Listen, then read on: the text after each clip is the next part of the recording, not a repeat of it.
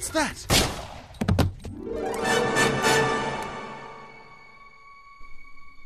What's that indeed? Welcome back to Afoot, the mystery podcast from The Incomparable. I'm your host, David J. Lohr, and no, this isn't some April 1st thing. We really are back with a new season of mystery, mayhem, and conversation. My guests tonight are The Incomparable's own Deep Space Voyager, Jean MacDonald. Hello, Jean. Hello, David. I am happy to be returning to the 20th century, decade of this, decade in the 1960s, but yes, sometimes you get kind of tired out there in the 24th. And we have just one more guest, James Dempsey. Welcome to the show.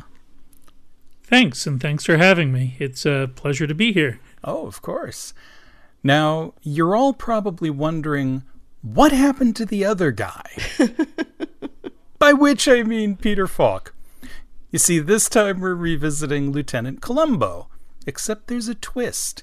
Years before Falk put on the raincoat, and even before Thomas Mitchell played the role on stage, there was another version of the story that became Prescription Murder. And thanks to the UCLA Film and TV Archive, we were able to see an episode of the Chevy Mystery Show that originally aired July 31st, 1960, titled Enough Rope, written by Richard Levinson and William Link. We'll get to that in a minute, but I'd like to ask you both, what is it about Columbo? Is it the character or the actor? Because a lot of the manner and the catchphrases are already there, but he didn't really become iconic until Peter Falk. What do we think? That's an excellent question that I was not anticipating. But I do, because I thought, that the actor here, Bert Freed, did a fine job. And he just wasn't quite lovable. And I don't know, I'm sure that, it had a series been built around him as the main actor, it would have been an interesting show, but I think I certainly loved Peter Falk as Columbo the first time I saw him. And so, I don't know. It's very hard to judge, especially since we have so much history with this character, with one particular actor. I don't know. And I also think that, personally, I pretty much enjoy Peter Falk in anything that he's in. So certainly I enjoy him as an actor. But I also think that, there's something about him in the role of Columbo. So the character also plays such a big part. And I think there are just some times where a particular actor in a particular role, it's greater than the sum of the parts, right? Sure. You can't pull them apart. The fact that it's the combination that makes it like ultra powerful, or just an ultra phenomenon that just is culturally impactful. Yeah, you have, just one more thing. It's all routine. I don't mean to bother you. All of those things. And there's just something about his manner, right? Bert Freed is a large man. He's a little imposing. He's not twinkly, right? He's just kind of annoying for the most part. Yeah, he does. Nobody is afraid of Columbo decking them if they go too far. But Bert Freed definitely looks like, he also could play boxers, big boxers. Oh, yeah. Yeah. I just cracked up because he bites through his cigar at one point. Yes, I saw I'm like, that. It's Was odd. that intentional? And also at one point, he kind of angrily demands that somebody do something even though it's late at night, whereas Peter Falk never, like Columbo as we know him, is always like asking. Right. You know, he never seems to demand things of other people in his own department. He'll get angry at a suspect sometimes, but which is always an interesting color for him to play. To be like, you know, he's always so apologetic, he's ingratiating, and once in a while he gets angry, and it's an interesting, like, is how much of his shtick is an act, right? Yeah. Right, and I think part of the beauty of Peter Falk as Columbo is you're never quite sure. And I think usually when I watch, I'm usually taking him at face value, even though, who knows? We never even know by the end of no matter how many episodes you watch. And that's part of the beauty of it, right? That it is a little ambiguous there. Right. I always like the thing that Richard Levinson and William Link used to joke about when Mrs. Columbo was on the air, and they would say, we want to throw in a line where he says, you know, there's this young woman out there impersonating my wife. Because I love that we never get any more detail. It's just him. I also found that the actor kind of gave off for me like a bit of like a Brian Dennehy or the Commish kind of vibe. Like kind of a little bit like a big guy, gregarious, down to earth, and it was just so odd hearing him deliver Columbo lines. I also found it very interesting how you saw that 1 hour drama, and how that same basic plot got reworked in Prescription Murder. So the plot points were very similar, but then it was really interesting to see how Levinson and Link kind of tweaked and tuned the story over kind of that 8-year or 9-year period. Well, we should get into the plot now. We'll do a very quick version of it because it is worth seeing Prescription Murder and getting the same basic story unspoiled. But in short, being Columbo, we already knew who the killer is. So, and in this, a psychiatrist named Dr. Roy Fleming, he changes from Roy to Ray. It's weird. They just decided, I like Ray better. But in this, he's Dr. Roy Fleming, and he sets up an elaborate Columbo-style scheme to kill his wife. And it's an accumulation of little tiny things that nobody else would notice that eventually brings him down. Columbo gives him enough rope. Ha. Okay. And in this, it is interesting that they managed to get almost exactly as much plot into this tight little hour as in the full TV movie. They really expand the character moments for the movie and for the stage play. You get to know Columbo a little bit more. There's a scene in the movie and the play where Columbo says, "Hey, maybe you could take me on as a client," and so the psychiatrist gets to turn the tables on him and psychoanalyze him. There's a hint of that here, but it's nowhere near as long or complex. But you can see watching this why it would work on a stage. It's very much a play. Mm-hmm. And the funny thing to me watching it is that Columbo is almost like an afterthought, right? He's a functionary who has to catch the bad guy who's the star. And, it works. It's fine. If there were never another story with this guy, you'd be like, yeah, that was an entertaining hour of TV. But it it really is interesting to see how, take a different actor 8 years later, and it's no wonder NBC, which also showed this, saw that and went, we want another one. Hey, let's do a series. What did you all think about the slight differences in the plot and the pacing compared to the eventual movie and just a general Columbo episode? I have to admit, I have not rewatched Prescription Murder in quite a while. In fact, possibly since the last time you and I did a podcast about Columbo 4 years ago.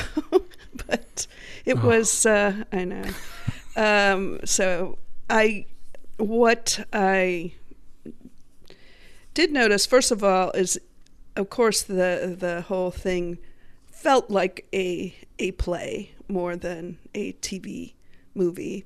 And I thought it was interesting afterwards, after the presentation of Enough Rope, when they had a couple of, scholars on Columbo and TV culture saying, like, well, it was written in 1960, there was a writer's strike, which I didn't know, and they could only write for live presentation shows. Yeah.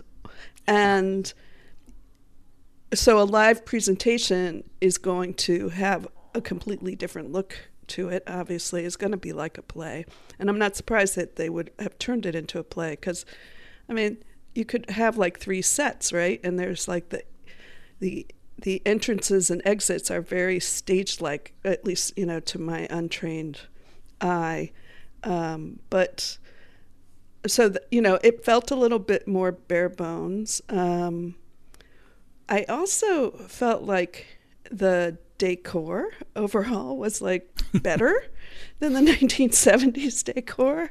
I can't remember exactly in Prescription Murder, but most of those, first run of Columbo, the homes of the wealthy were really ornate and kind of gross. And this apartment looked kind of cool, where the murder took place. And so, and I think, and there is a big difference in that this one is set in New York, and his getaway was my is question. to Toronto. Yeah, that was my question. I assumed it wasn't L.A. because who would go to Toronto for the weekend from L.A.? But I didn't pick up on the cues that said it was New York, to be honest. But it did make me question my Columbo geography for sure. Yeah, and he's much more like a New York cop than Falk. And in the movie Prescription Murder, the house that Ray Fleming has is really kind of sleek and modern and clean and clear, whereas this kind of looks like a hotel room. But it's very simple. Yeah, no, that's true. I also found that the acting itself in Enough Rope seemed a little more melodramatic, whereas in Prescription Murder is certainly more restrained. But I also thought that in Prescription Murder, it being movie length, it gave them a little more time to kind of better establish the motive for the murder. Although the actress in Enough Rope was like kind of annoying in her manner, so you kind of could see the motivation, but it was much clearer and well established in Prescription Murder. And then the very end, the gotcha, was certainly more elaborate and dramatic in Prescription Murder, and I think a lot more impactful. At the end of Enough Rope, certainly Columbo catches the murderer, but it's not quite as not quite as dramatic as we get in 1968. No, that's true. I wish I had watched it beforehand, like so I could compare. But I did. I had a little mishap where my my iPad, which I was watching it on, froze. Oh, no. Right after that, Columbo catches the murderer scene. But I wasn't 100% sure that the show was over. I even texted James and I said, mine froze. I'm on a Crest commercial. What do I do now?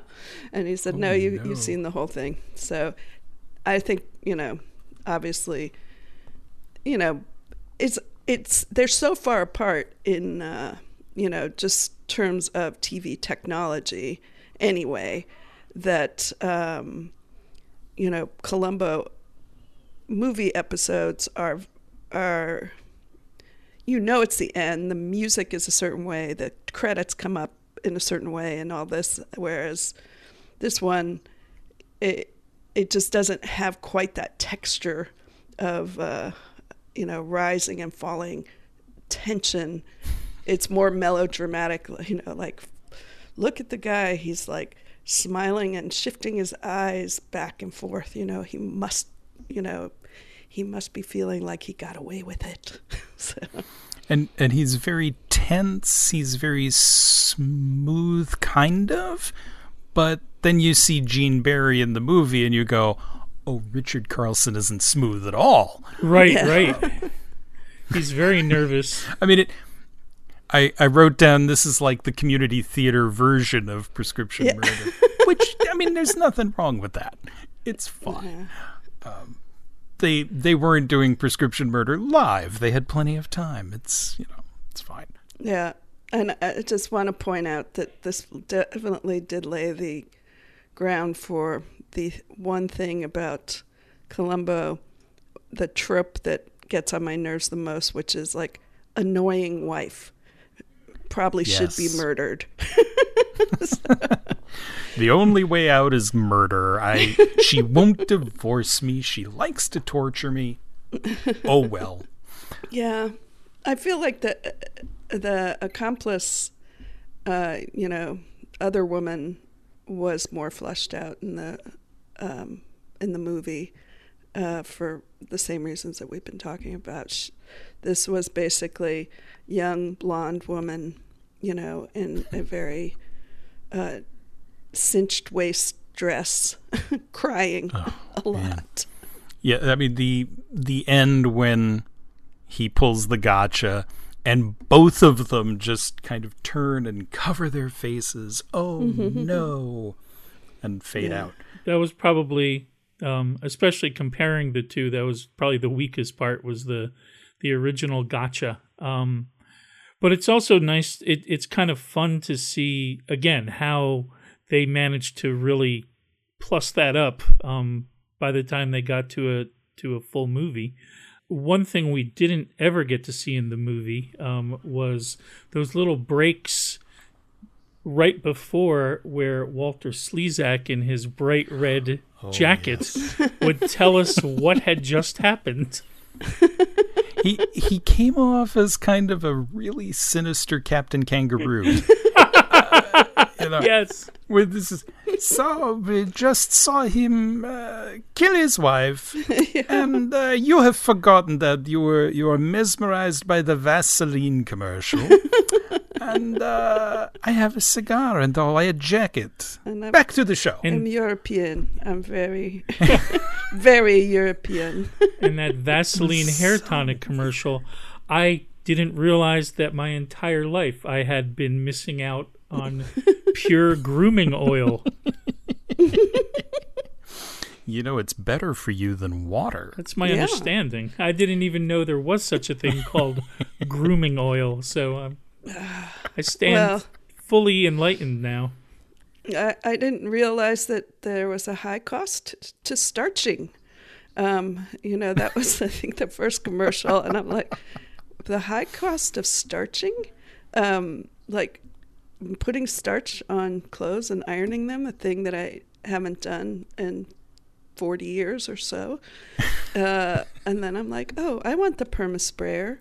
I will send a label to Jackson, Mississippi, Perma Spray. I love the fact that you can just put a town, just Perma Spray, Jackson, Mississippi. It'll get there. There's nothing else in Jackson. Yeah, I mean, definitely the commercials made this more entertaining than. I mean, it would have been entertaining anyway, but it just added a dimension of funness to this whole program from UCLA. I hope they do that, on future shows. I think my favorite was the Crest commercial. The effective dental preventative, the decay preventative dentifrice. Yes. And, here's one half of the room used Crest in a study for 2 years, and everybody there is sitting nice and straight and perfect posture. And the other half of the room used the other toothpaste, and it shifts over, and you see they're just sort of sitting there and draping on chairs. I'm like, this is so subtle. But it's the only toothpaste with Fluoristan. Fluoristan, I know. I'm like, whatever is that one of the Fluoristan. Former territories of the USSR? Yeah. It's they're celebrating their repatriation right now. Yeah, it was a surreal experience. It was nice to have those pauses though, because I love having that pause to consider the suspense that the writer builds in. Right. It's why I don't just binge watch a show without breaks, because I like having that pause. These were just extremely entertaining pauses. Yeah, they were. And 1960, of course, was the first, the setting of the first season of Mad Men. And I thought, Right. This is what they were building on, like these commercials. Like they had a lot of runway to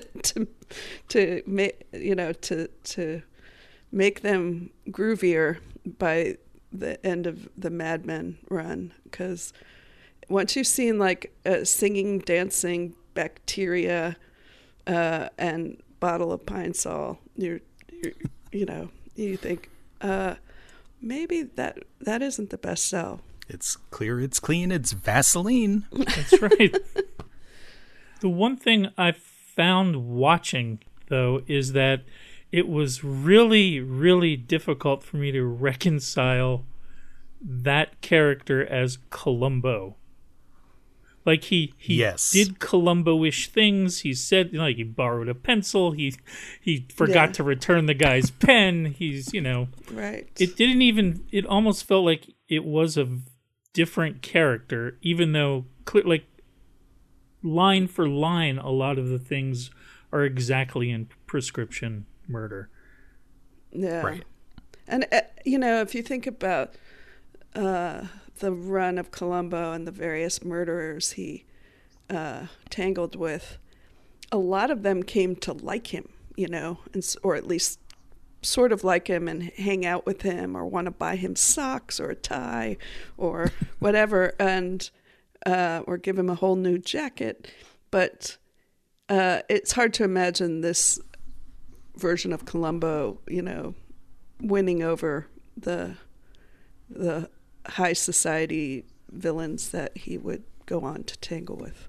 Yeah, I think in Prescription Murder, at one point, the murderer calls Columbo a mischievous imp, which you could not see anybody. Nobody calls Bert Fried an imp. Mischievous or otherwise, exactly. Well, it's funny thinking about it now that if anybody tried to reboot Columbo or even said, hey, we'll do like Columbo's grandson or granddaughter, or, whatever. And that their interpretation of it will now always be influenced by Falk. It's always going to have like an Easter egg of the raincoat or, the one more thing or whatever. And it's kind of surreal to go backwards and see someone who has none of that influence whatsoever. And, not that much character there. Like I said, he seems more like a functionary who's just there to catch the killer. And he doesn't really bring any character to it. He's just a gruff, large man. I mean, the fact is, since none of us were around. I was actually just born when this was aired, but I don't think we watched it, or I didn't watch it when I was an infant. But my very first memory was Bert Freed. That's Columbo. But the fact is, we, as of our generation, have absolutely no way to clear our minds of what we know about Columbo and watch it, as an unadulterated viewer.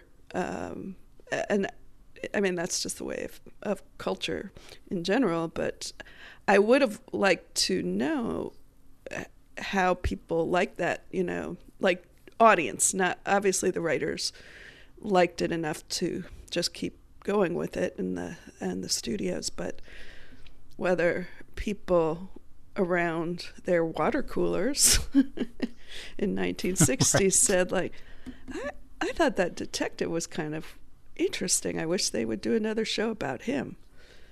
Probably. Well, one of the details that came out in the talk afterwards, when it went to Broadway and Joseph Cotton yes. took over as the killer, great actor, famous actor, certainly by mid-60s. And at the end, at the curtain calls, he would come out and he'd get a polite applause. Yay, you were the star. That's great. And then Thomas Mitchell, who was playing him on stage, he was Uncle What's-This and It's a Wonderful Uncle Life. Billy, yeah. And, I mean, but, character actor, not a huge star. He would come out and the audience would go bananas because Columbo was such a good character in the play. Oh, that's true. That's a good indication. Yeah, I was definitely, my eyes lit up when they said Joseph Cotton had played Dr. Fleming, and I was like, man, I wish I could have seen that. Same here. That he's a favorite of mine. Well, so's the actor who played Uncle Billy. He's also a favorite. But but they had two different career paths for sure. Yeah, it would be difficult to reboot Columbo well. I mean, you can reboot anything poorly, as we've seen many, many times. Time and again. Yeah. But it's almost like, if there were certain elements missing, like if he didn't come back in and say, oh, I have another question or one more thing, like, would it even be a Columbo reboot at a certain point? Or is it just another right. mystery show? Yeah. That's my question about the Perry Mason reboot, which I still have not watched because I just don't want to ruin my Perry Mason, part of my brain with, love the actors who are in it and everything, but what I have heard about it makes me think it doesn't really sound like Perry Mason. It just sounds like a detective, hard-boiled, gritty, 21st century historical detective show with not the coolness of Raymond Burr as Perry Mason. Yeah, it's very different from what we think of as Perry Mason. The music is great. Oh, really? I will say that. I'm going to break down and watch it at some point, but then when I do sit down and think about it, then I think, or just watch an old Perry Mason. As far as we know, there is no version of Perry Mason out there starring Bert Freed as Perry Mason. That would be too much. Well, there are a few movies from the 30s which are little not great. So getting back to Columbo in general, how do you feel about the 90s revival compared to the original 70s version? Because it's not quite a reboot, but it feels different. It's kind of like how I like Diet Coke, but if somebody offers me a Coke 1, or is it Coke Zero or whatever it's called, I will take it and be okay with it. But I'd rather have the Diet Coke. I found them to be, like, some of them I really enjoyed, and like they were very uneven. Yes. And they never were really up to the par of the 70s. In part, just I think I think sometimes they added maybe a bit too much shtick that wasn't present during the 70s. That might have gone on a little longer than maybe it needed to. I also think that there wasn't the same set of guest stars, right? Oh yeah, that's true. Because in the 70s you had all these really like getting older but still really good performers from Hollywood, big names, Ray Milland and all sorts of folks. Oh yeah, whereas many famous people. That wasn't necessarily as much the case in the 90s. You know, the final episode of that, the guest star was Matthew Rhys, who was Perry Mason in the reboot. Just saying. It all connects. Yeah. But Matthew Rhys, when he made Perry Mason, was not Matthew Rhys of today, who is of the Americans, of all the other things, like Woody Allen movies and whatever. He was still a young actor, whereas, as you point out, Ray Milland, not a young actor when he did Perry Mason. Robert Culp. I love, Janet Leigh, like, playing just amazing characters. Anne Baxter. I mean, you can just go on. Those people were already super famous. One of the things that I remember when it began, the first one, I really liked the first one with Anthony Andrews as the killer, because, okay, here's someone who can face off with Peter Falk. And the very next one was Fisher Stevens. Nothing against Fisher Stevens, but no. No, it just, I know. That one was memorable because it was Fisher Stevens, but not for being really great. Whereas Anthony Andrews, for me will always be Sebastian from Brideshead Revisited, and awesome. So, and that one also has one of my favorite tropes of a good Columbo. The fact that, yes, we see the killer, we know who he is, and we come back from the first commercial break, and there's actually still something we don't know, and we don't find out until the end of the episode. Mm-hmm. And it's like, all right, that's good. I did enjoy Columbo Goes to the Guillotine. Yes. I was just looking over those later Columbos, and honestly, on average, I enjoy them.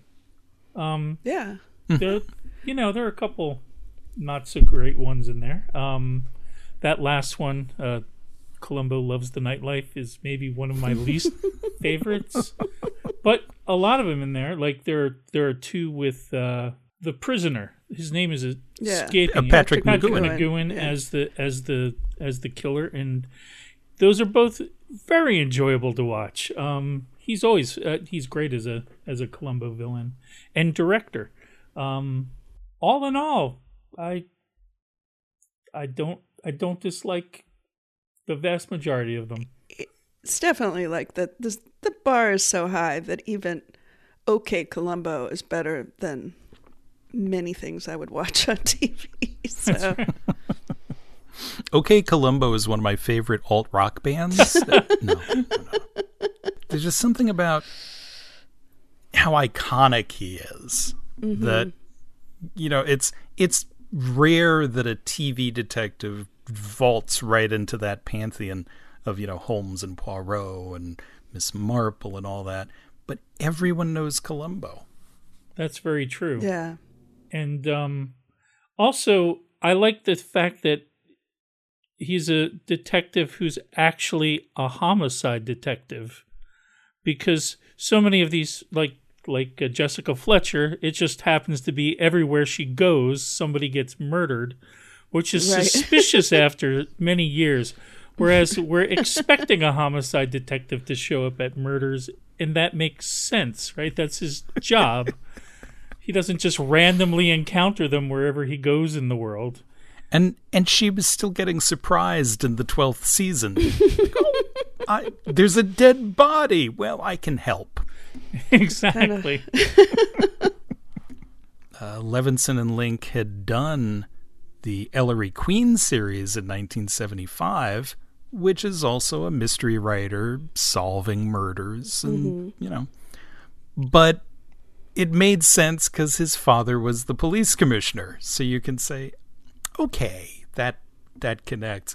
Whereas Jessica is just Angela Lansbury. It doesn't. There's no reason. Anyway, and I think there are just so many there's so many traits that help him be iconic, right? There's the car and the dog and the raincoat and the just one more thing and kind of the bushy hair. He has so many memorable quirks that, and he's an endearing character, right? I mean, he's self-effacing. Right. It's easy to see, it's possibly easy to see why he would become so memorable and so beloved, where many TV detectives don't. You had Kojak with a lollipop and he's bald. Who Loves You, Baby? So, but somehow that doesn't match up to dragging around a droopy basset hound to your crime scenes and pulling up in a Peugeot that barely makes it there. He seemed a little depressed. I thought I'd get him some fresh air. Do you have a picture of a basset hound, because the one next door moved away and he's been depressed? I'd also say that, because I did watch Columbo growing up, it was a favorite of my mom's also, is that there are some life lessons you can learn from Columbo, one of which is, if you are planning on completely ruining somebody's life because you're angry at them for some reason, just do it. Don't tell them first. Because that's a great way to get murdered, apparently. I never understand. It's just why not just go through with it? But then that would be such a short Columbo, though. He just, opens the paper and there's a headline, so and so did awful thing, life is ruined and nobody's dead, and he just goes and gets some chili. I would have liked to get to know him for a little bit. Maybe put him in prison. Oh well. I think we've given one another just enough rope for now. So I'd like to thank you for joining me, Jean MacDonald. Thank you. Thank you, David. There is no such thing as a perfect murder, and that's what keeps us podcasters in business. Thank goodness. And James Dempsey, thank you for joining us. Oh, you're very welcome, and thank you so much for having me. It was a lot of fun. So tune in again next time when we might find out the answer to the question, what's that? Until then, the Glen is afoot. Wait, no. The Glen after Glay. No. All's Glen in love and